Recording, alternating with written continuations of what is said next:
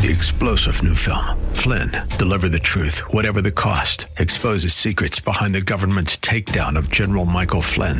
Flynn knew what the intel world had been up to. He ordered the first audit of the use of contractors. This set off alarm bells. He told the truth. He was the most dangerous person for Donald Trump to hire. They had to get rid of Flynn. Flynn, deliver the truth, whatever the cost. Available now. Watch it today. Go to salemnow.com. salemnow.com. Welcome to the Georgene Rice Show podcast. This program was originally broadcast live on 93.9 KPDQ. We hope you enjoy the show. Well, good afternoon and welcome. You're listening to the Georgene Rice Show, 93.9 KPDQ in Portland, 8:20 a.m. The Word in Seattle. Glad to have you with us, and I'm glad to be back in the saddle after a week-long vacation, twiddling my thumbs, wondering what to do with myself. Anyway, I found something to do, and I'm back. Anyway, we're going to talk about a lot of what's going on across the country today, but we're also looking forward to a conversation with Heidi St. John. She is the author, speaker, homeschool mom of 7, by the way. She's the co-founder, along with her husband, Jay, and the director of the nonprofit Firmly Planted Family and the Homeschool Resource Center, and much, much more, a congressional candidate. Well, we'll talk with her about what's going on, primarily on the Homeschool Resource Center and what God is doing. Some pretty incredible things going on with the St. John's. We'll talk about that and how this is impacting our community. So that's coming up later this hour. We'll also cover some of the headline news. We'll talk about the Trump federal election interference trial. It's set for the day before Super Tuesday, a big deal on the political calendar, and a House Judiciary Committee that's investigating the Fulton County DA, that and much, much more. But first, Tropical Storm Idalia may rapidly intensify into a major hurricane by the time it makes landfall in Florida on Wednesday. So keep the folks in Florida in your prayers. Life-threatening storm surge, damaging winds, and flooding rain are all expected in parts of Florida later today, or rather Tuesday through Wednesday, spreading to the southeast coast by Wednesday and Thursday. Idalia is centered between western Cuba and Mexico's Yucatan Peninsula. The storm's forecast to become a hurricane later Monday as it crawls northward. So again, let's remember those folks in our prayers. Well, a group of 6 community college professors in California are suing the state over its requirement to include diversity, equity, and inclusion elements in their courses. The Foundation for Individual Rights and Expression filed a lawsuit on behalf of the professors from 3 community colleges in Fresno County earlier last week. Well, the professors claim the mandate violates their First Amendment rights. The regulations are a totalitarian triple whammy. That's a direct quote, by the way, from the professors. Anyway, the attorney Daniel Ortner said in a statement Thursday, the government is forcing professors to teach and preach a politicized viewpoint they do not share, imposing incomprehensible guidelines and threatening to punish professors when they cross an arbitrary, indiscernible line, end quote. Well, the colleges represented in the lawsuit include 4 professors from Madeira Community College, 1 from Reedley College, and 1 from Clovis Community College. The California Community College's new diversity, equity, inclusion, and accessibility rules force these professors to endorse the government's view on politically charged questions regarding the issues of diversity, equity, inclusion, and accessibility. They're having none of it. Republican lawmakers on Capitol Hill, they're demanding answers from President Biden about an apparent nuclear understanding with Iran and what sure appears to be a violation of the Iran Nuclear Agreement Review Act of 2015. Now, the letter sent by House Foreign Affairs Committee Chairman Michael McCaul, a Republican out of Texas, House Majority Leader Steve Scalise, a Republican out of Louisiana, and House GOP Conference Chair Elise Stefanik from New York, expresses the significant concern the House lawmakers have with recent reports about Iran's activities and the Biden administration's talks with the regime. Specifically, as outlined in the letter, Iran has reportedly diluted a small amount of 60% enriched uranium in recent weeks and slowed the rate at which it is accumulating new material, which coincided with a deal from Iran to release 5 American hostages in exchange for several Iranian prisoners and access to at least $6 billion in frozen Iranian assets held by South Korea and potentially billions more held in Iraq. Well, the deal, which was publicly confirmed by the administration earlier this month, unfreezes $6 billion in funds held in South Korea, from Iran's oil sales for the release of the 5 Americans who were recently transferred to a house arrest in Tehran. They're not home yet. The U.S. also plans to release some Iranian prisoners in the agreement. Sounds like Iran did pretty well. The U.S. not altogether clear. An Oregon circuit judge has ordered 3 left-wing Portland advocates who violently attacked and beat guerrilla reporter Andy Ngo during a 2019 protest to pay $300,000 to Ngo, who was hospitalized after the attack and claims to have lasting brain injuries. I don't doubt it. The 3 defendants, Catherine Bollier, Madison Allen, and Joseph Evans, whose name has been legally changed to Samich Overkill Scott Deputy, each owe Ngo, the journalist, $100,000, according to a ruling by the Multnomah County Circuit Judge after a brief hearing on Monday. Now, Ngo is not counting on collecting that money, but a ruling in his favor was never really in doubt, as the 3 defendants didn't respond to a court summons and didn't show up in court. A judge ruled last month that they had lost by default. Well, at a hearing regarding 3 defaulted Antifa defendants in the case, Ngo reports, versus Rose City Antifa et al. Lawsuit, the court heard evidence about the brutal June 29, 2019 beating he suffered at a Rose City Antifa event where he was seriously injured. The court found that he was indeed battered and assaulted. Thousands of migrants are flowing across the U.S. border in Arizona every day, literally through open floodgates that have been made at the Tucson post, the busiest point of illegal entry into the country. U.S. officials have explicitly welded open 114 massive gates, explicitly, or rather inexplicably, welded open 114 massive gates along the Arizona border to allow water to flow freely during the annual monsoon season and for the migration of an endangered species of antelope, officials said. But the move is also letting an average of 1,400 migrants from as far as China to casually walk into the country daily, with overwhelmed and outnumbered border agents practically helpless to stop them.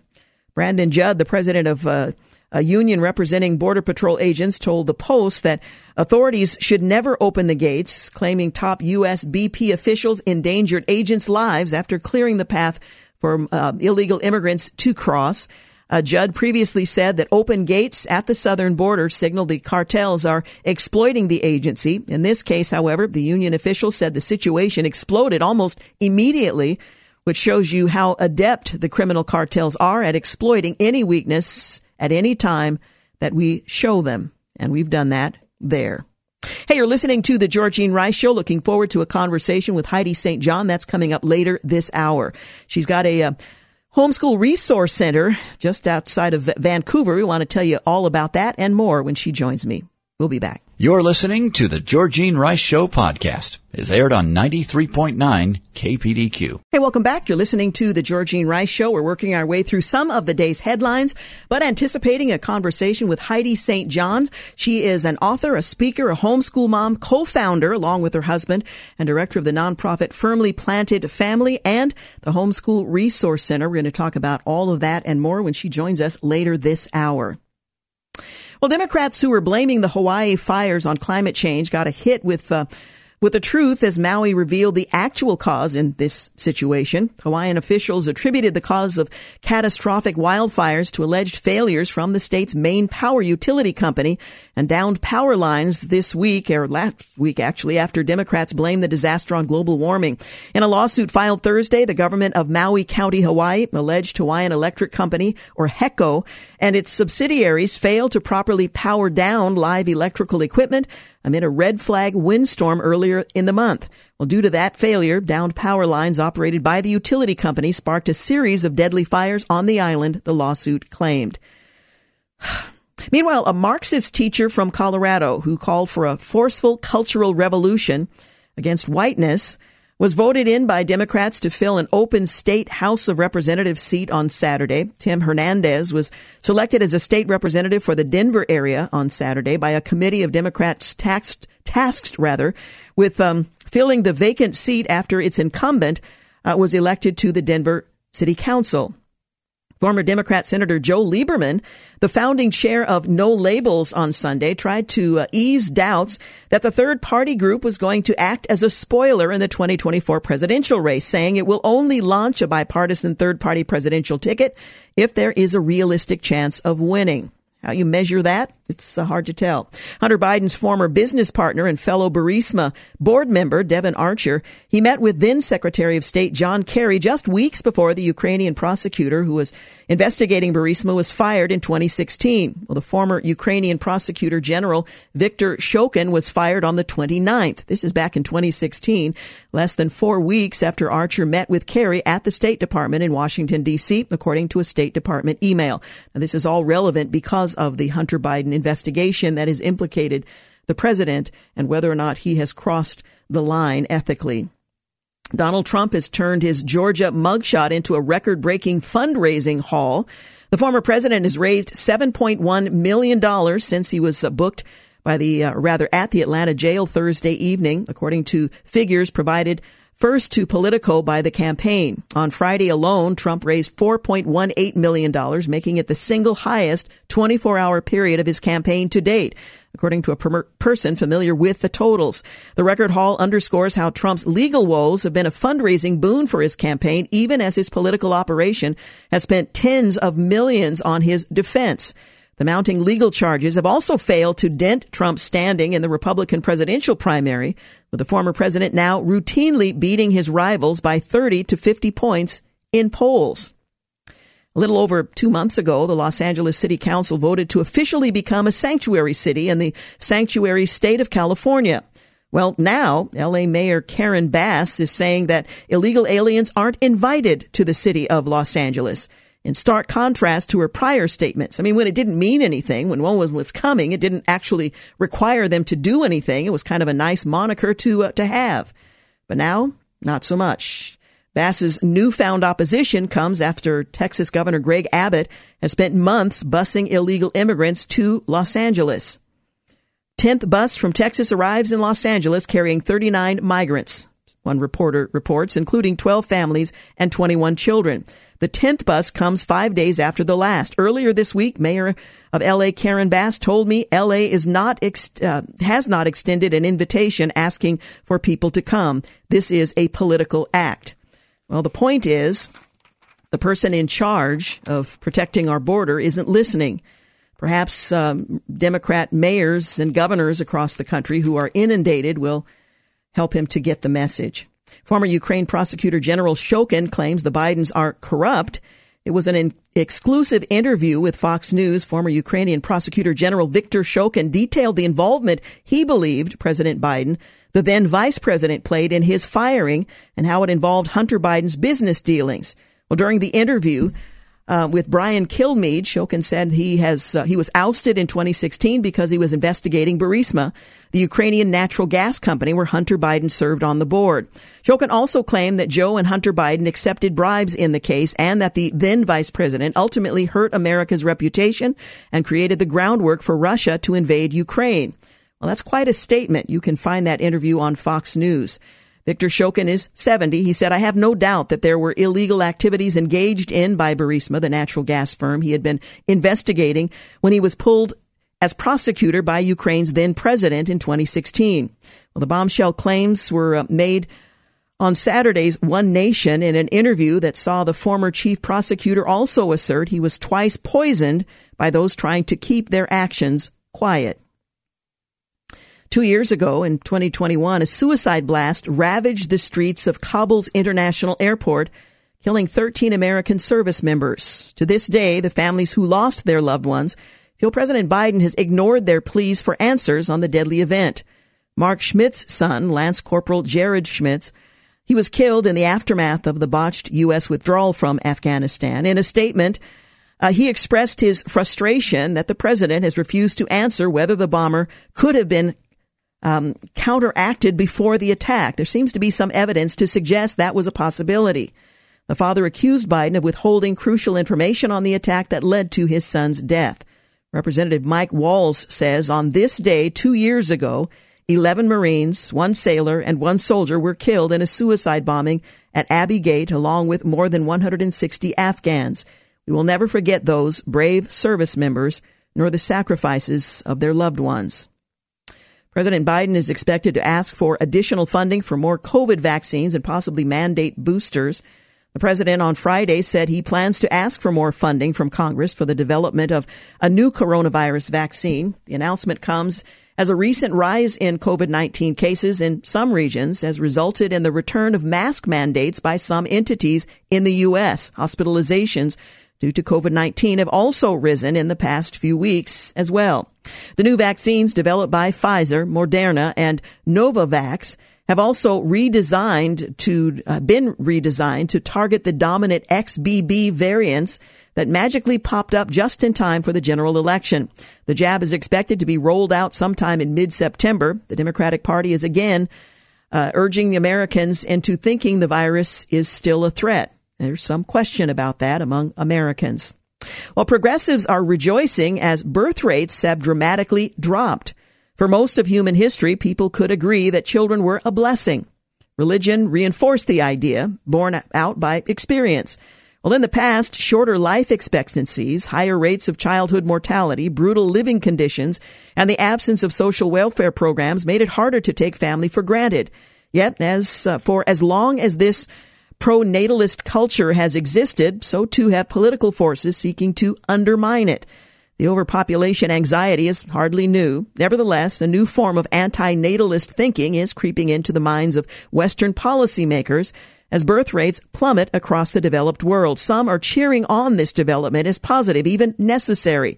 Fewer young people mean less innovation, a smaller labor force, a more vulnerable military, as well as less tax revenue to support pensions and healthcare costs. Well, this results in greater pressure on the existing population. Well, earlier this year in France, protests ensued after the retirement age was raised from 62 to 64 years old. Think of the public's reaction when there's cause to push it to 70 or even higher. That's where we are headed, and that's where we stand, at least for now. Hey, you're listening to The Georgene Rice Show. Up next, a conversation with Heidi St. John.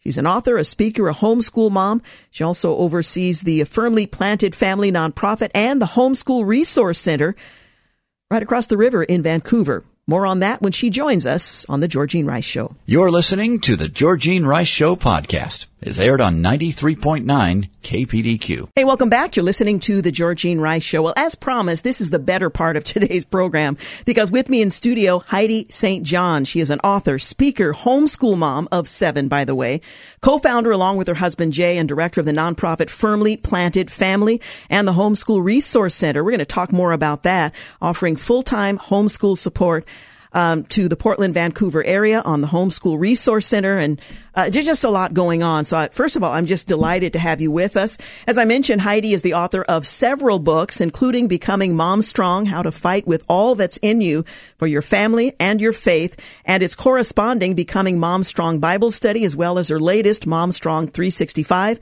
a 1-year devotional to encourage and empower everyday moms. She also has a podcast, Off the Bench with Heidi St. John. Is nearly 20 million downloads and is available wherever podcasts are found. Their nonprofit organization, Firmly Planted Family, and the Homeschool Resource Center are based in the Vancouver area. She has 7 children, all of whom have been homeschooled, and 4 grandchildren. And I'm exhausted just saying it all. You're living it all. Thank you for making your way here to the studio today. Georgene, I Welcome. love being here. Thanks for having me. Well, you've got a lot going on. I didn't even mention, running for Congress and other things that have been a part of your life most recently. What motivates you to keep your hand in to what's happening in the culture today and to encourage and equip moms in particular, but families in general? Well, I just believe God's word. And the Bible teaches us that we're not here for no reason. And I've told my children as we've taught them history lessons over the year, I put a timeline up on our wall a long time ago when the kids were little. And the purpose of the timeline was that they could see God's unfolding story, right? History is really his story. It's God's story. And so just like my kids are going to see, Cain and Abel and Moses, and maybe you're going to see Abraham Lincoln, and they're going to see Ronald Reagan and some of the people that have made a positive impact in our culture and a negative one on the timeline. I want them to also see that their names are on that timeline. And so you're going to see something in 1967 on my timeline that's probably not on anybody else's timeline. And that's the birth of my husband, Jay St. John. And I want my kids to see that their dad's birth on God's timeline was no less significant than the birth of George Washington or the birth of Moses or Abraham. God has a plan and a purpose. And so if we're here, we're supposed to be doing something. And so our family has always been at the front lines of what's going on in the culture and believing that that this is our time. We were born for this time in human history. And I don't think God's looking down at this generation going, man, I sure picked the wrong people for the for the battle.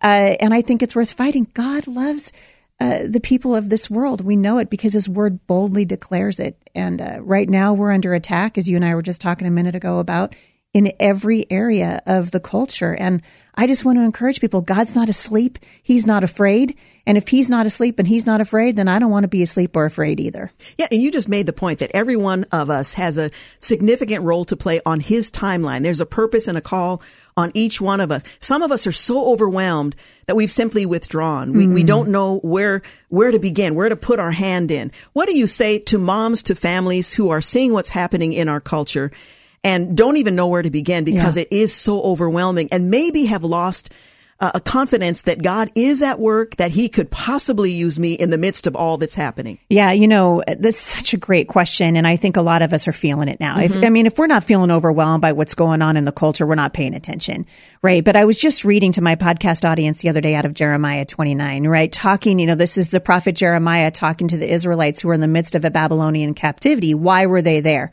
Because they disobeyed God again and again and again. We can learn a lot from the Israelites. And yet God's instruction through Jeremiah to them in the midst of this captivity was, have children, plant vineyards, give your sons and your daughters in marriage. The Bible actually says, pray for the peace and prosperity of the city in which God has put you, because if it prospers, you also prosper. And I think that's the answer. So when people say to me, I don't know what to do, I'm overwhelmed, I will usually say, what is it? What is the issue that just makes your heart break? Is it abortion? Is it what's happening to our children through the lie that is transgenderism? What is it that God has burdened your heart for? Chances are that's the area that God wants you to speak into. We can't speak into every single area of the culture, right? And so it's asking the Lord. I love to tell moms because, I have 7 children, obviously, and I have a passion for mothers. If the moms who are listening, if there's a mother listening to this and she's got little ones at home and she's a nursing infant and I'm not talking about that. I'm not talking to her, right? Prayer is a powerful weapon. If you're in a season of life right now that defies you doing anything besides just, wrangling your children and keeping your home, God understands that too. And there's power in prayer. There's so much power in it. And so no matter where we are, whatever season of life we're in, God wants to use us. I think the question is just going before him and saying, Father, what does it look like for me in this season of my life? Yeah, absolutely. And we underestimate the tremendous privilege it is through Jesus Christ to have access to the throne of grace and to make our requests known to the Father. And he hears, that's Hallelujah. incredible. We think, well, I can pray. I guess I can, but that's such an amazing thing. I think you're right that for many of us, we are overwhelmed by all of the details, all of the issues that are surrounding us. And yet, as the body of Christ, we are warriors appointed to different things to find out what is my call, what's my purpose, what's my gifting, how is God calling me to be used. And if all of us are faithful to do that, everything's going to be covered. There are sufficient numbers of us in the kingdom to do what God intends to be done. Yeah. So it's a great relief to me to know that there are others on the battlefield, maybe wearing different armor or maybe focusing on a different area. But God is at work in his people when we are faithful and obedient and listening. Lord, where would you point me? Oh, that's it. Right. And so not to be discouraged. Isn't what the Bible says over and over again? Don't get discouraged in well doing, because if we keep at it, if we don't give up, the Bible says that a harvest of joy is coming. And people can look around the culture and say, well, it doesn't feel very joyful. All I got to do is turn on the news and it's just bad news, because that's how they make their money, right? Just one bad headline after another. And yet God is at work and there are so many good things happening.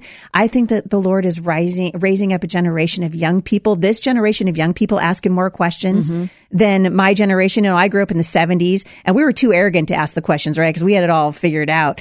This generation's looking around going, something's wrong. Something's really wrong. And they're starting to ask questions. We need to be there with the answers that come from the hope that we have in Jesus Christ. It's an amazing time to be a Christian. I don't feel discouraged. I'm angry, if I'm honest. I'm angry at they're attacking our children in particular. But I'm not discouraged because I know that God's always at work. And so my friend Mike Ferris always says, the best way to lose a battle, don't show up to fight. Yeah, and far too many of us have simply chosen not to show up. Yeah, it's true. To the fight. And we don't show up alone. God is in us. He is for us. He is with us. And we just need to have the courage by the power of his Spirit to step forward and do what he's calling us to do. Yeah, it's so true. You know, it's interesting. You mentioned that I ran for Congress last year. One of the most difficult things that I have ever done, tried to undertake. And we came very close to winning the primary in Washington's 3rd Congressional District. And my takeaway from that was that when God calls us to do something, he's not necessarily calling us to win. He's calling us to obey. We learn through obedience. And I learned so much about the political process. I learned that there are bad people, frankly, on both sides of the political aisle. We are called to be salt and light wherever we go. And my friend Rob McCoy came up here and campaigned with me a couple of times with Rick Green and some other just powerhouses from around the country. And I told him one morning when I went out to campaign, I said, I'm just so tired. Not only that, but I'm starting to get afraid. You know, people sending me hate mail and death threats and all crazy. I mean, this is a Republican primary. So it wasn't like I was in the middle of a, Republican versus Democrat. This was a Republican primary. And he looked at me and he said, I don't ever want to hear the word afraid come out of your mouth again. He said, either you're here because God appointed you for this time in history, or you're not here, and you are here. And so nothing's going to take you out before the Lord of Heaven's army says it's time. And so you can walk this thing out in confidence, boldly, because you know that the Lord is by your side. And he said, I'll never leave you and I'll never forsake you. And that was pivotal in my run for Congress, because it took the fear out of the way that I was operating. And the Lord said, don't be afraid. And I think if Christians could get that, if we could really get it deep down into our hearts, we would start showing up for school board meetings. We would start going to the library boards. We would start speaking out about what's happening to our children, knowing that our hands and our lives and our times belong to the Lord. No weapon formed against me will prosper. That doesn't have an expiration date. It didn't expire in the 20th century and somehow doesn't apply in the 21st. Yeah, exactly right. Yeah. Talking with Heidi St. John this afternoon, author, speaker, homeschool mom. We're going to talk more about some of the projects she's been involved in, so stay with us. You're listening to The Georgene Rice Show. You're listening to The Georgene Rice Show podcast. It's aired on 93.9 KPDQ. Hey, welcome back. You're listening to The Georgene Rice Show. With me in studio, Heidi St. John. She is an author, speaker, homeschool mom.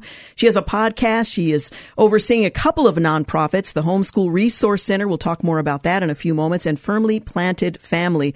So delighted to have you with us today to encourage all of us who are believers in Jesus to remember what our calling is. You know, we read the scriptures and we sometimes just roll our eyes. Why didn't they, did they forget what God had provided for them in the wilderness? How is it they could do that? Had they forgotten his provision?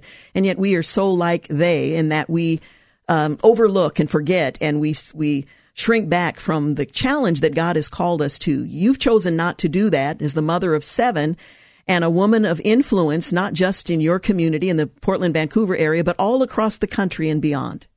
Well, to me, it's a duty. We don't talk much about duty in the country anymore, right? I grew up with my granddad was a pastor in an evangelical church in Beaverton. And I grew up with them talking to me about duty and why it was so important that we actually live this life out that God has given us. And so it's in my DNA, and I'm hoping the name of my podcast is Off the Bench with Heidi St. John. I'm hoping to get people off the bench and onto the battlefield to say, hey, listen, we should be ambassadors. I love that the Apostle Paul, so clearly said as he was trying to disciple the people around him, follow me as I follow Christ. And so that means that we should be living lives of integrity, lives that are worthy of emulating. Not that we do it perfectly, because certainly we don't. And as I can tell you, as a mother of 7, I've had many not so great moments in my life. But I wonder what would happen if we again brought the call to duty and a call to living lives of integrity. We've just kind of gotten used to, well, that's just political. That person's just in office. So of course they're a snake in the grass. So of course this, so of course that. But we don't demand more. We don't demand more of our pastors. We don't demand it of ourselves in the culture. And yet the Lord calls us to live a life that's set apart. He said, be holy as I am holy. Well, what does that look like? We're called to be different. And so to me, getting out and sort of taking the lead as the Lord has called me to do, it's exciting. And I get to see God changing people's lives. He's still in the business, Georgene, as you well know, of healing, and he can heal the nation. He can heal Portland, Oregon, which I love. I was born here. What about Seattle? Is there any hope for Seattle? I believe that there is. My husband tells me, yes, he was born in Seattle, so I'm praying for it. Yeah. Well, again, I think it's encouraging to be reminded that God is at work and he does that through us. There are a lot of different means he might choose to do that, but when he calls us to be his hands and feet, to extend the love of Christ into our culture. And sometimes that means standing firm in areas where it can be uncomfortable. I've been in those situations, as you have. And it's amazing to me that I see facets of God's character and provision in those circumstances that I don't see in the comfort of disobedience or in the comfort of my chair, just looking on. There's something exhilarating about walking with God in the midst of the challenges that he, I believe, has called all of us to in one way or another. Yeah. And then we get to see him answer. We get to see him work. And we're putting big things out in front of our children. Let's pray for this. Let's pray for that. That we believe that God is still the same God of Abraham, Isaac, and Jacob, that he's still moving mountains and that he can still bring healing to a country like the United States that's turned its back on him. I believe that he can do that. And I am committed, as I know you are, to just sharing that message wherever we go. And you know what's interesting? It's resonating with people. Mm-hmm. It really does resonate. The message of the gospel is a message of hope. It's a message of healing. And I'm always telling my kids, listen, if you know Jesus, you have what everyone in the world is looking for, right? You know where you came from and you know where you're going. And when you know where you came from and you know where you're going and you know that you're loved, that you're fully loved, that God loves you, there's something about that just allows us to actually say, okay, Lord, I now know I belong to you. Show me what it is that you want me to do.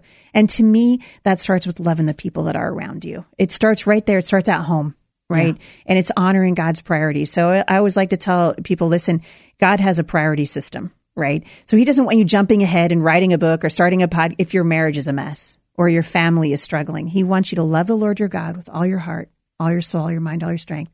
Out of an overflow of what God does between my relationship with him, I pour into my husband. And out of an overflow of what God does between me and my husband, we pour into our children. And everything that God does is an overflow, right? Because he's a God of abundance. Mm-hmm. And so it's a question of keeping his priorities straight. Some people listen and they're like, well, I'm single. Well, God wants you to pour into the things that he has given to you first. What are the things of first importance?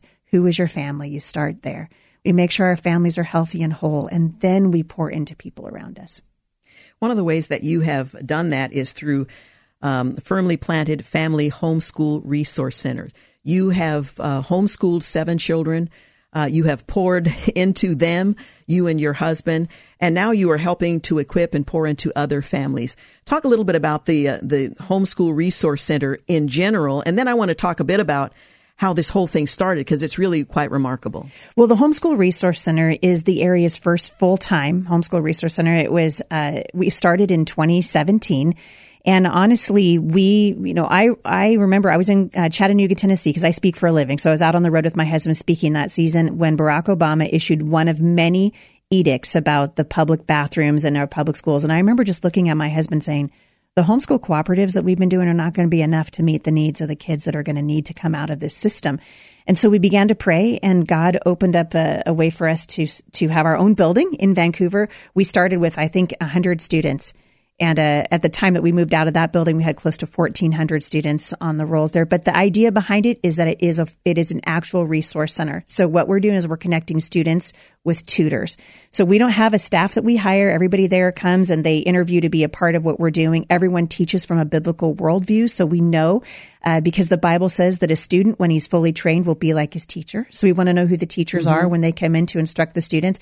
We currently have about 230 classes that we're offering there. Anything from the Constitution, math classes, history, science, ceramics, beekeeping, automotive. We're bringing back the trades, you name it. And what we're trying to do is help parents fold their kids where they're bent, believing that God gives our children to us with a plan and a purpose already in place. And so we're helping parents sort of figure out what that is.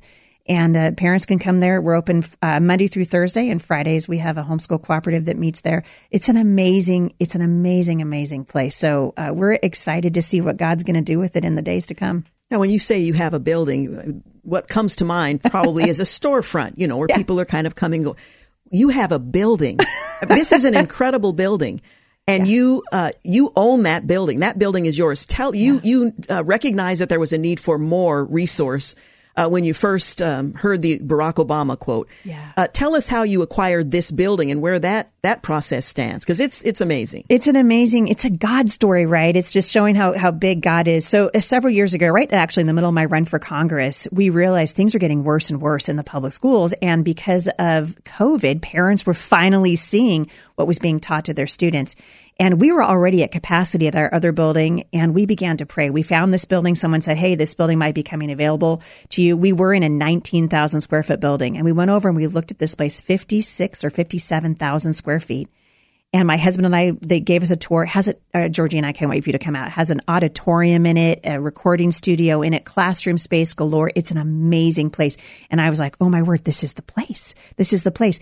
So we started bringing groups of parents over to that building on the weekends, and we walked around it in faith 7 times every time we went, praying over it, laying hands on that building. $16.4 million was the purchase price for that facility. And we didn't have it. But you know who does have it? God has it, right? He owns cattle on 1,000 hills. Yeah, I mean, to the Father, it's nothing, right? The question is, do we have the faith, and is this what God wants us to do, right? And so we began just praying in faith. Lord, you see what's happening. We're out of room. We were literally at capacity at our other place, 57 parking places. They were full every day of the week. And in December of last year, God provided an $8 million gift to the organization. We sold our building for $4 million. So we needed an additional about 3.4, and that came in May. And we got a grant, and it's amazing. And so, right around the first part of June, we went down to Fidelity National, and we signed for that building, and we own it free and clear. And it really is the provision of the Lord. Isaiah 26 says, everything that we have accomplished, O Lord, you have done for us.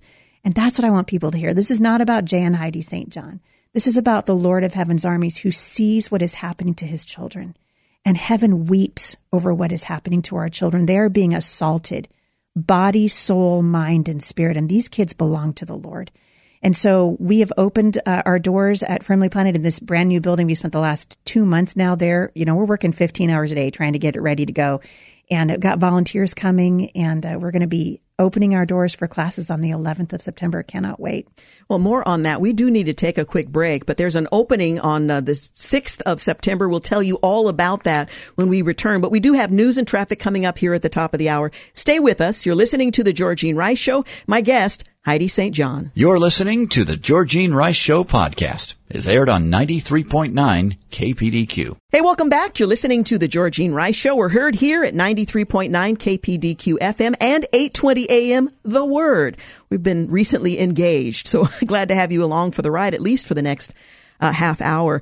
Heidi St. James is my guest. She is an author, a speaker, a homeschool mom, a congressional candidate, co-founder along with her husband Jay, and director of the nonprofit Firmly Planted Family and the Homeschool Resource Center, offering full-time homeschool support to families in the Portland, Vancouver area. Just so thrilled about this wonderful ministry. Before the break, you were telling us a bit about how God essentially gifted that building to this ministry, and how you literally went to that building before it belonged to you. You prayed, you walked around it, you laid hands on it, you anointed the building, trusting that if God was calling you to do something, he was going to provide what was necessary to pull it off. And he did that faithfully. And it's just a testimony to who God is and what he will do for his faithful servants when we listen and we obey. Nothing is beyond him. Absolutely. Nothing is beyond the living God. I one of the things that so encouraged me was, most of our kids are grown. You and I are just talking about that. And Jay and I, a lot of them have moved out. We got a couple at home still. And one night, we're just in bed. We're trying to, kind of wind down for the evening. And Jay said, have you seen Summer? So Summer's our 21-year-old. And I'm like, no, I haven't seen her. And she should have been home. And it's like 11 o'clock at night. So we did like all good parents. We get out our trusty, Life 360 app, and we find her. And she was at the building. And as it turned out, I talked to her later on that week. I said, what are you doing at the building? And she said, oh, Mom, she said, the Lord just been putting it on my heart. She said, I go there all the time. When I get off work, she said, I go and I sit in the parking lot and I turn on my praise music. And I just say, Lord, you see the need. Please help us help these kids. And so this 21-year-old who's seeing this giant need and knows we don't have $16 million. But she knows that God can do it. And I think it's faith like that. It's moments like that when we realize that the lives that we are living and our decision to follow Jesus is impacting the rising generation, and the time is short. And so I'm just watching what God is doing, and it encourages me to know. And in fact, we're putting a little bench out there, and we're calling it Summer's Garden. And we're going to encourage people, come and sit and pray, because nothing is too hard for God. He hears your prayers. It's amazing. Now, I would imagine there's somebody listening thinking, well, that's Heidi St. John. Of course, that sort of thing happens to her and her family.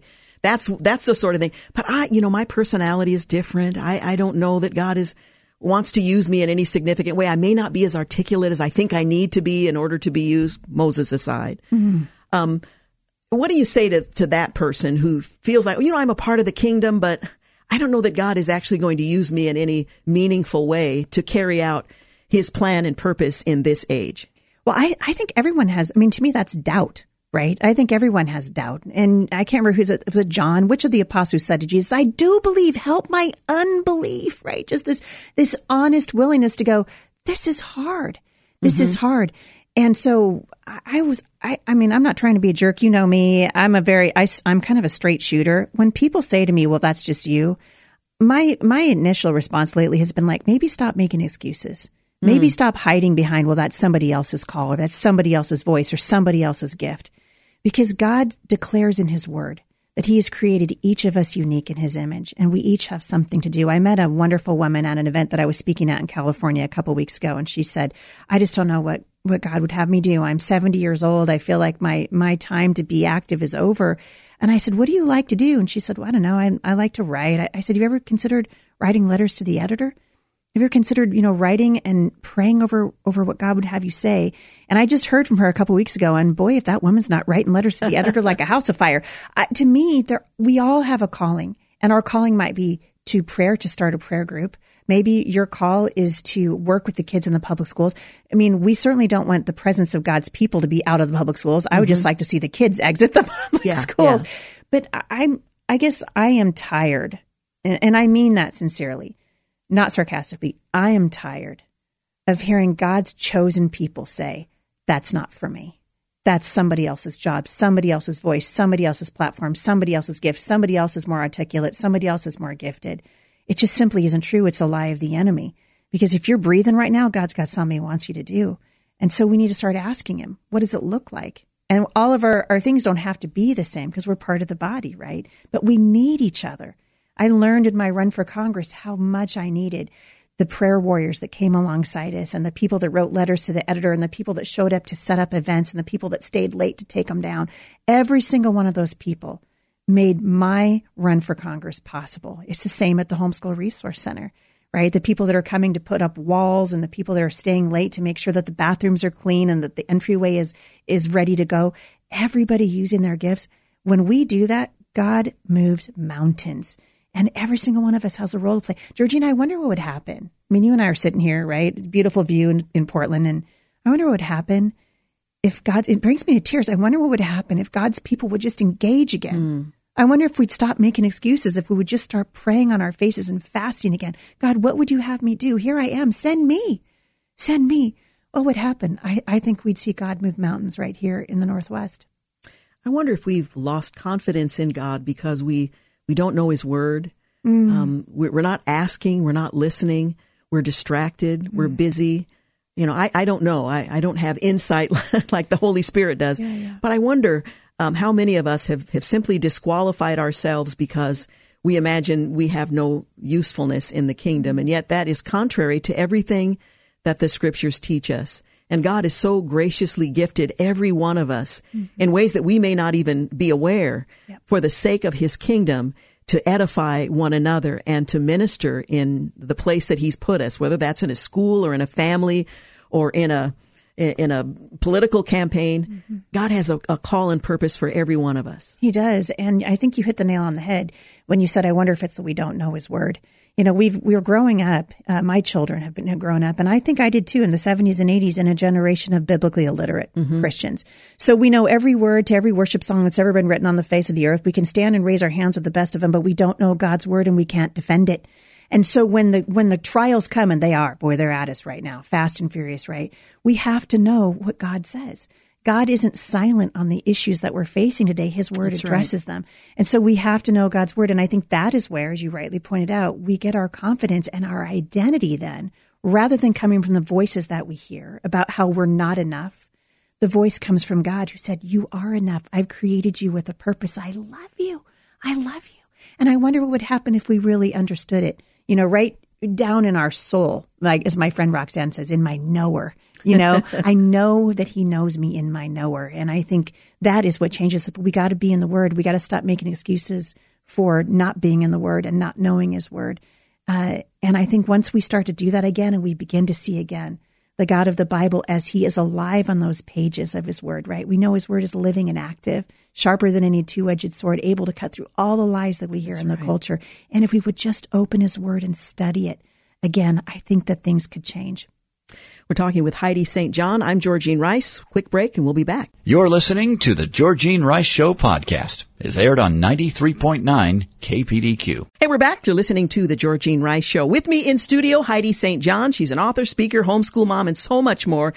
We don't have time to go into all of it, but there are a couple of things I want to make sure we cover before our time comes to a close. One is your latest book, Mom Strong, a daily devotional to encourage and empower everyday moms. Mom Strong 365. This is a volume that covers every day of the year. Tell us a little bit about it and the book launch that's coming up. Yeah, I just believe that this generation of mothers are facing very unique challenges in the culture. I'm raising my 12-year-old daughter in a much different world than I raised my 32-year-old daughter in, and we need to be in the Word every day. And so this is my attempt at just guiding people into God's Word. So every day I'm just sharing a little scripture and maybe a thought from that scripture and trying to say, hey, stay in there. And I think I'm very transparent. And so a lot of my failures and slip-ups and flub-ups are in there. But the idea is to really just give moms a little dose of truth every day. So I'm calling it sort of everyday truths for everyday moms. And hopefully it'll be an encouragement. Tomorrow night's the book launch. And so and anybody's interested, the first 25 people at the door tomorrow night going to get a free copy of that book that I'll be sitting there signing. And then we're doing, oh my goodness, like 15 wonderful giveaways and door prizes and charcuterie. And the event is free. Wow. But people need to register for it. So you can go to HeidiSt.John.com/365 and register for that. It's going to be a hoot and hollering good time. It's a Heidi St. John party. So, of course, it's going to be fun. It's going to be fun. Charcuterie, you name it. It's going to be great. So, again, HeidiSt.John.com/365. That's right. Okay. That's tomorrow night. Tomorrow night, 6 o'clock. 6 o'clock. And where is it located? It's in Vancouver. It's in Battleground, actually. In Battleground. Yeah, so I live in Battleground. So I partner with a local restaurant. And La Uva Fortuna is the name of the restaurant. It used to be called the Rusty Grape. Some people remember it as the Rusty Grape. But it's now called La Uva Fortuna.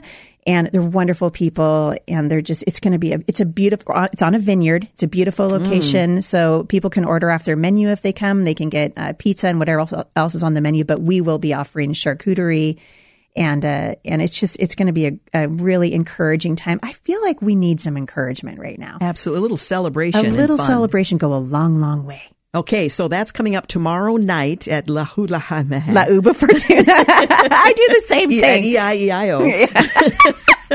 In Battleground. That's right. And you can go to HeidiSt.John.com/365 to register and say, hey, I'm coming. Have a piece of meat on a board for me. Absolutely. That's my favorite thing. Have a piece of meat on a board. Let's do it. Well, it's called something better than that. That's right. But it's the same thing. Charcuterie. Blah, blah, blah. Now, I also want to make sure our listeners know about the sort of the grand opening, if you will, coming up on Wednesday, September 6th. Of this wonderful homeschool facility that, again, you have to see it to believe how incredible the facility is, not to mention what's going on inside. Tell us about that dedication. Well, as you can see, I mean, I literally vibrate with ideas of all the things we're going to do in that building. It's going to be amazing. But we're doing something really special on that night. So if you're listening to this and you've been thinking, maybe I want to homeschool my kids or maybe I would take advantage, we are going to open up registration one more time. So it's closed right now. We're going to open it up on that night. So if you saw a class that still had a couple of spaces left in it, you can actually register your children one night only. So September 6th, 6 p.m. at the new building. And I'm hoping that people will be encouraged by what's going to happen. There are going to be dessert trucks out there, stations for children. So a lot of the teachers are setting up little stations around the parking lot. And then at 6:30, the program starts. And around 7 o'clock, we're going to cut the ribbon and allow people to go into the building and see it for the first time.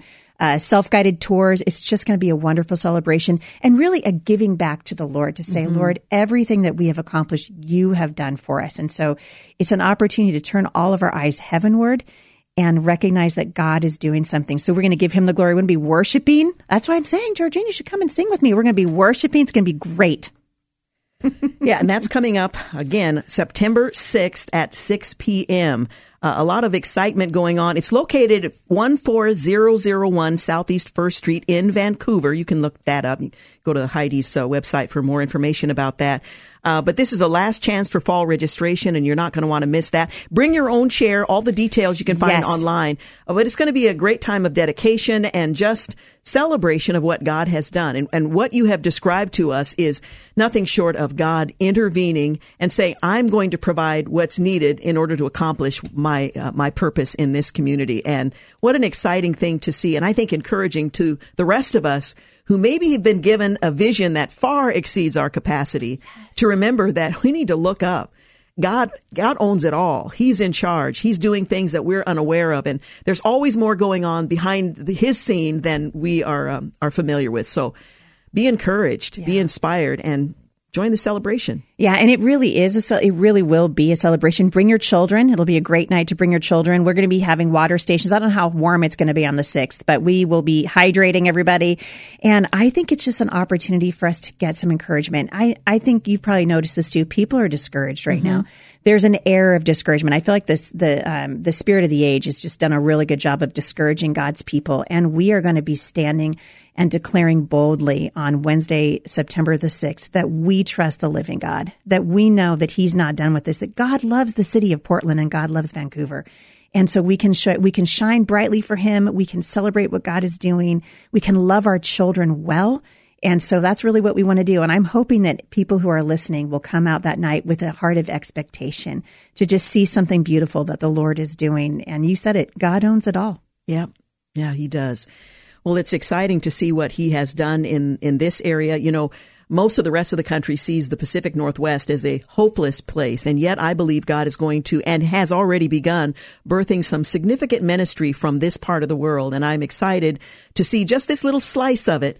And so much of what's going on in his economy is greater than we can expect, or greater than we can imagine. Amen. Hallelujah. I mean, we serve the living God. What a time to be a Christian.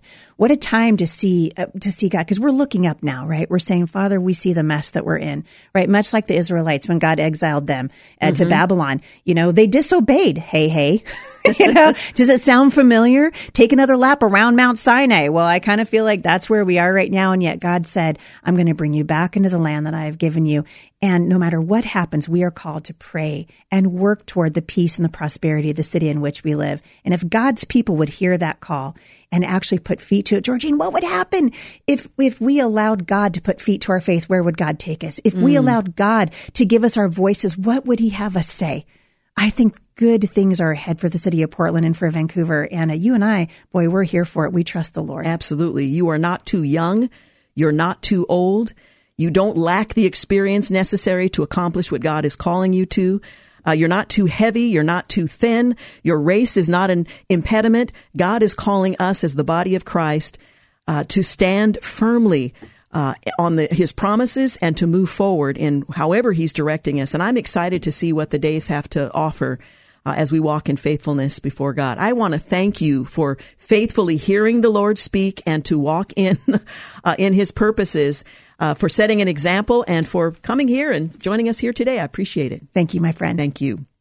Well, good night to our Seattle listeners, but we'll be back in just a few moments for 93.9 KPDQ. You're listening to the Georgene Rice Show podcast. It's aired on 93.9 KPDQ. Hey, welcome back. You're listening to the Georgene Rice Show. Well, former President Donald Trump's trial on federal charges related to his alleged attempts to overturn the 2020 election is set to begin on March 4th. That's one day before Super Tuesday. Well, as you may have known, as you followed all of this, U.S. District Judge Tanya Chutkan set the trial date for Monday, or set it on Monday, after prosecutors in the case asked that the trial begin on the 2nd of January. Trump's lawyers advocated for a start date of April of 2026. Didn't happen.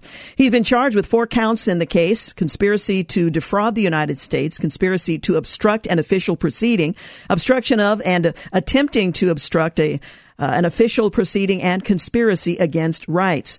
Well, as his legal team scheduled becomes increasingly crowded, he and 18 co-defendants are set to be arraigned in Fulton County, Georgia, election interference case on the 6th of September. Well, Trump is scheduled to appear before Fulton County Superior Court Judge Scott McAfee at 9:30 a.m. on Wednesday. The former president is facing 13 felony charges, including conspiracy to commit forgery, filing false documents, solicitation, a violation of oath by public officer, and violating the Georgia Racketeer Influenced and Corruption Organization Act, or RICO. Well, the former president's lawyer, Rudy Giuliani, will be arraigned shortly after at 9:45 a.m., followed by the remaining defendants at 15-minute intervals. The former Trump attorney, John Eastman, will appear next, followed by attorney Sidney Powell, former White House Chief of Staff Mark Meadows, former Coffee County GOP Chair Kathy Latham, Republican poll watcher Scott Hall, former Trump attorney Kenneth Chesbrough, publicist Travion Cootie, and former Black Voices for Trump director Harrison Floyd. So it's quite a lineup, all being handled one after the other, again in 15-minute intervals.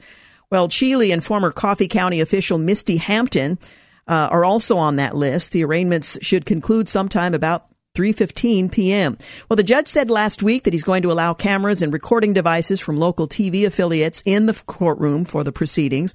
The arraignments come as Trump and his co-defendants surrendered to authorities at the Rice Street Jail, no relation, that was last week, ahead of the August 25th deadline. Well, the normal process for defendants who are booked at the jail includes a search, medical screening, fingerprinting, and mugshot.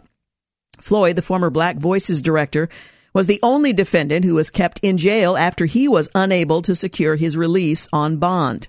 Well, Trump agreed to a bond deal that would see him post $200,000 as a condition of his release, including $80,000 for racketeering and $10,000 for each of his other 12 counts. He paid a local bonding company 10% of the amount to post his bond, according to CNN. Sadly, the Mr. Floyd was not so fortunate. Prosecutors allege that individuals involved in the efforts engaged in various related criminal activities, including but not limited to false statements and writings, impersonating a public officer, forgery, filing false documents, influencing witnesses, computer theft, computer trespass, computer invasion of privacy, conspiracy to defraud the state, acts involving theft and perjury, end quote. The indictment says 161 separate acts were undertaken to advance the criminal conspiracy, as it's referred to. Well, the Fulton County indictment was the former president's fourth in 4 months. He was already facing 4 felony counts as a result of special counsel Jack Smith's investigation into his alleged efforts to overturn the 2020 election, as well as another 42 felony counts stemming from Smith's separate investigation into the former president's mishandling, alleged, of classified documents. Before that, you'll recall, the former president was indicted in Manhattan on 34 federal counts of falsifying business records in connection with a hush money payment to adult film actress Stormy Daniels. I hate that it's referred to as adult films. There's nothing adult about it. We'll get into that another time. Well, meanwhile, House Judiciary Committee Chairman Jim Jordan, he's launched an inquiry into Fulton County District Attorney Fani Willis's handling of her investigation into the former president. The Judiciary Committee is investigating whether her investigation was politically motivated, well, duh, and whether she coordinated with the Department of Justice when charging the former president. Your indictment and prosecution implicate substantial federal interests, and the circumstances surrounding your actions raise serious concerns about whether they are politically motivated, Jordan wrote in a letter to Willis. News outlets have reported that your office and Mr. Smith interviewed many of the same witnesses and reviewed much of the same evidence in reaching your decision to indict President Trump, the Ohio Republican wrote. He went on, the House Committee on the Judiciary thus may investigate whether federal law enforcement agencies or officials were involved in your investigation or indictment. End quote. Well, the committee is requesting documents related to Fulton County's communications with federal prosecutors to Department of Justice officials, and executive branch personnel. Jordan also cited several incidents that have led him to question Willis's motivation, including her decision to launch a new campaign fundraising website just 4 days before Trump was indicted that highlighted her investigation into the former president. The letter also mentions that the forewoman of the special grand jury in the case previously bragged during an unusual media tour about her excitement at the prospect of subpoenaing President Trump and getting to swear him in, end quote, and that the Fulton County Superior Court's clerk publicly released a list of criminal charges against the former president hours before the vote of the grand jury. Well, finally, Jordan adds that Willis was disqualified by the Fulton County Court from targeting Georgia Lieutenant Governor Burt Jones in her investigation because she supported and held fundraising events for his Democratic opponent. Well, Jordan went on to question Willis's decision to bring charges against Trump 2.5 years after starting her investigation, at a time when the campaign for the Republican presidential nomination is in full swing. Well, Willis has requested that the trial begin on the 4th, as mentioned, 1 day before Super Tuesday.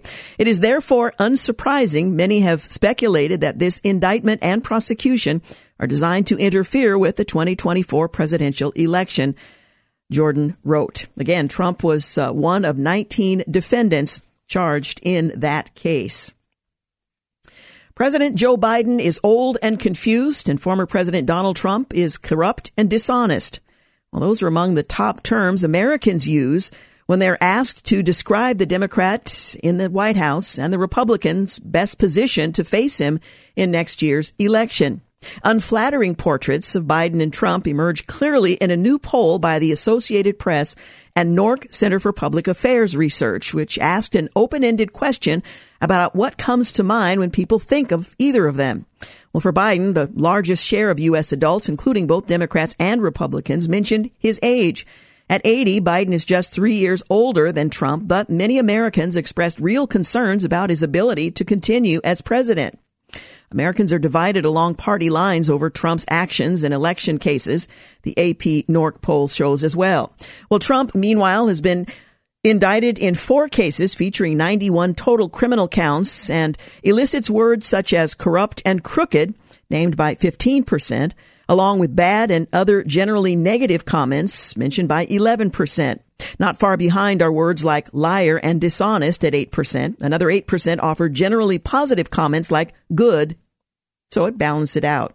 Well, a deeper look doesn't improve things much for Biden or Trump. And while many of the circumstances that are reflected upon are criticisms familiar to the partisan divide. The poll shows neither man is immune to criticism from within his own party. And this may be rather telling for the upcoming, well, at least the determination of who will win the nomination for either party. Well, according to a new poll from the Associated Press NORC Center for Public Affairs Research, there's one thing Democrats and Republicans agree on when it comes to President Joe Biden. Majorities in both parties think he's too old to be president. Well, such sentiments were common. Fully 26% of respondents use words like old or outdated to describe Biden, and another 15% mention things like slow and confused. Another 10% give generally negative comments about the president, and 6% use words like corrupt and crooked. Just 6% offer words like president and leader, and 5% use those like strong and capable, the top positive comments made about the president. Well, his age was referenced frequently, even among Democrats, 28% of whom mentioned it, a significantly higher percentage than those who point to the presidency or leadership at 11%, or strength and capability, also at 11%. Well, Trump's negative comments center not on age, but on his moral standing and conduct. Now, it's interesting to me how character matters, and then it doesn't, and then it matters again, along with things like loudmouth and angry at 6%, crazy and dangerous at 6%, and narcissist also at 6%. Some 5% use words like strong and capable. One 58-year-old CEO of a manufacturing company in Aurora Hills, California, is a registered Democrat who voted for Trump in 2016 and for Biden in 2020, but says he'd likely leave the presidential race portion of his ballot blank if those two square off again in 2024. You're listening to The Georgene Rice Show. We'll be back in a moment to wrap things up. You're listening to The Georgene Rice Show podcast. It's aired on 93.9 KPDQ. Hey, welcome back. You're listening to the final segment of The Georgene Rice Show. Well, abortion advocates have their sights set on Ohio this fall.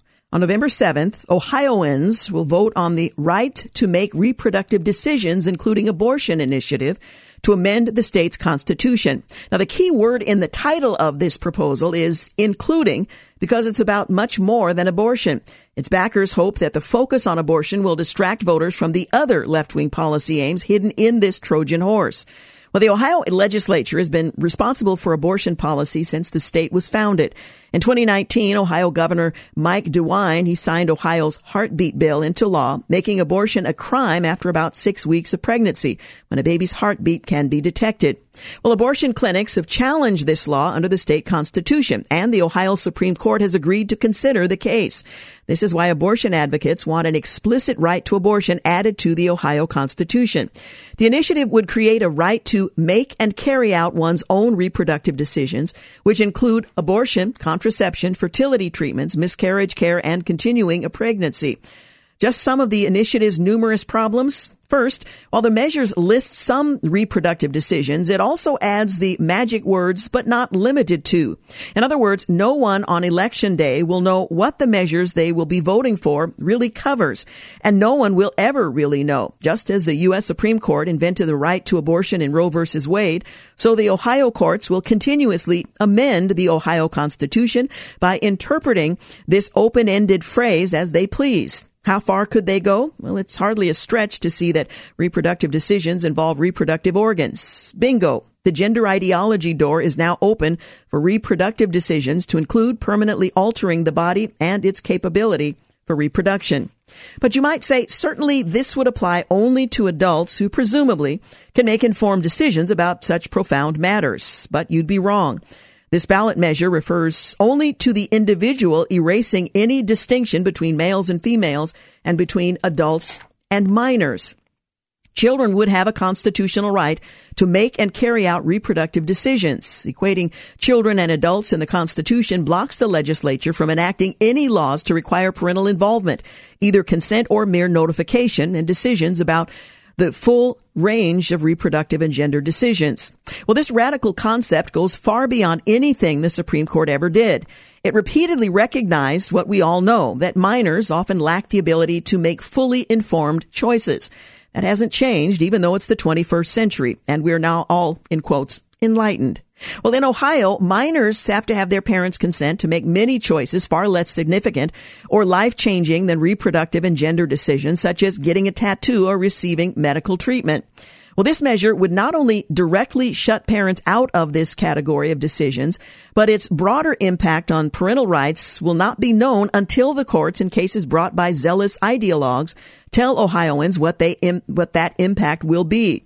Well, not only does this measure isolate children from parents, it also legally insulates anyone who assists isolated minors in making and carrying out reproductive decisions.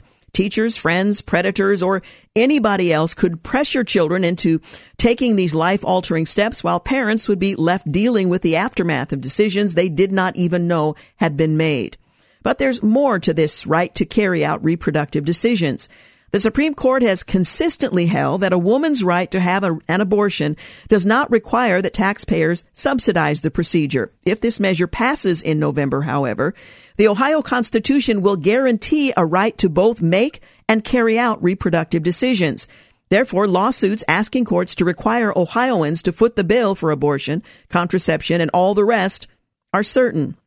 And while the proposal mentions fetal viability as the point at which abortion may be restricted, it defines that term more narrowly than the Supreme Court ever did under Roe v. Wade.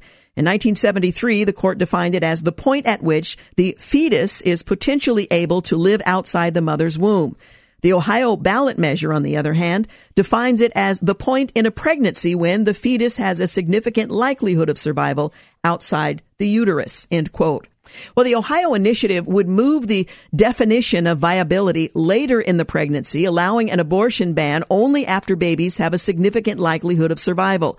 And even then, this likelihood is determined solely by the abortionist and can still be trumped by the pregnant patient's health, which includes whatever the abortionist says it does, including mental health. Well, earlier this month, Ohio voters rejected a proposal to require 60% of the popular vote rather than a simple majority for amending the state constitution.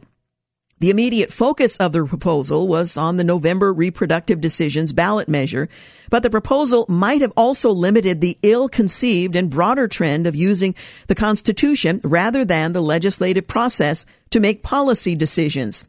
Legislation, and not a constitutional amendment, is the best vehicle for controversial policies on divisive issues. Constitutions govern government, whereas legislation governs people, and ordinary citizens get to participate in the debate and discussion of legislation through their elected representatives. In the end, it's clear that there's a lot more on Ohio's November ballot than meets the eye. So we will follow closely what happens with regard to this initiative, and the expectation is it's going to have a significant impact in the days ahead. Well, it's good to be back behind the mic today. I took all of last week off. It was a rather peculiar decision, but it had been made weeks before. As you may have noticed, we have now been joined by our sister station, 820 AM The Word, which is a radio station in Seattle. They join us from 4 o'clock until 5:30, at which point they break away to local programming, and we continue for the last half hour of the Georgene Rice Show.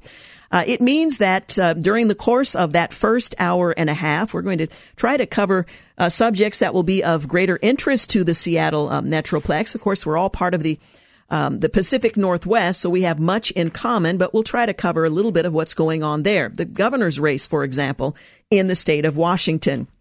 Beyond that, not much more will change. We're going to certainly continue with special guests, and while we've had something of a hiatus, we'll be increasing the number of live guests we have on the program. We're also going to open the phone lines and give you opportunities to weigh in on subjects of interest to you as well in the course of the next, few months. We're in the process of kind of switching some things around to accommodate our new arrangement, but once that has completed, I think you'll enjoy some of those changes. So hang with us. We are somewhat under construction, and look forward to including our Seattle listeners from 820 AM The Word in Seattle. Well, we are just about out of time. I want to thank James Blend for producing today's program. The King is in the house, Dave King Engineering. And from the Seattle area, Pedro Bartz is producing and engineering from the Seattle station. You'll hear me mention him from time to time as well. Hey, thanks for making the Georgene Rice Show part of your day. Have a great night. Thanks for listening to the Georgene Rice Show podcast. If you'd like more information on today's guests, please visit the show at kpdq.com and like us on Facebook. And join us live every weekday at 4 for more critical thinking for critical times on 93.9 KPDQ.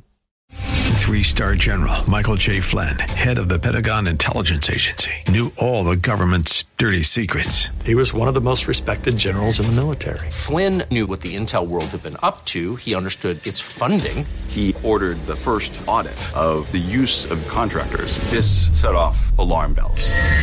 The explosive new documentary, Flynn, Deliver the Truth, Whatever the Cost, uncovers the facts behind this scandal. Flynn told the truth. He was the most dangerous person for Donald Trump to hire. I find out the worst enemy that I'm going to face in my life is right here in America. They took my assessment and they wanted me to change it. And I was like, I'm not changing it. They had to get rid of Flynn.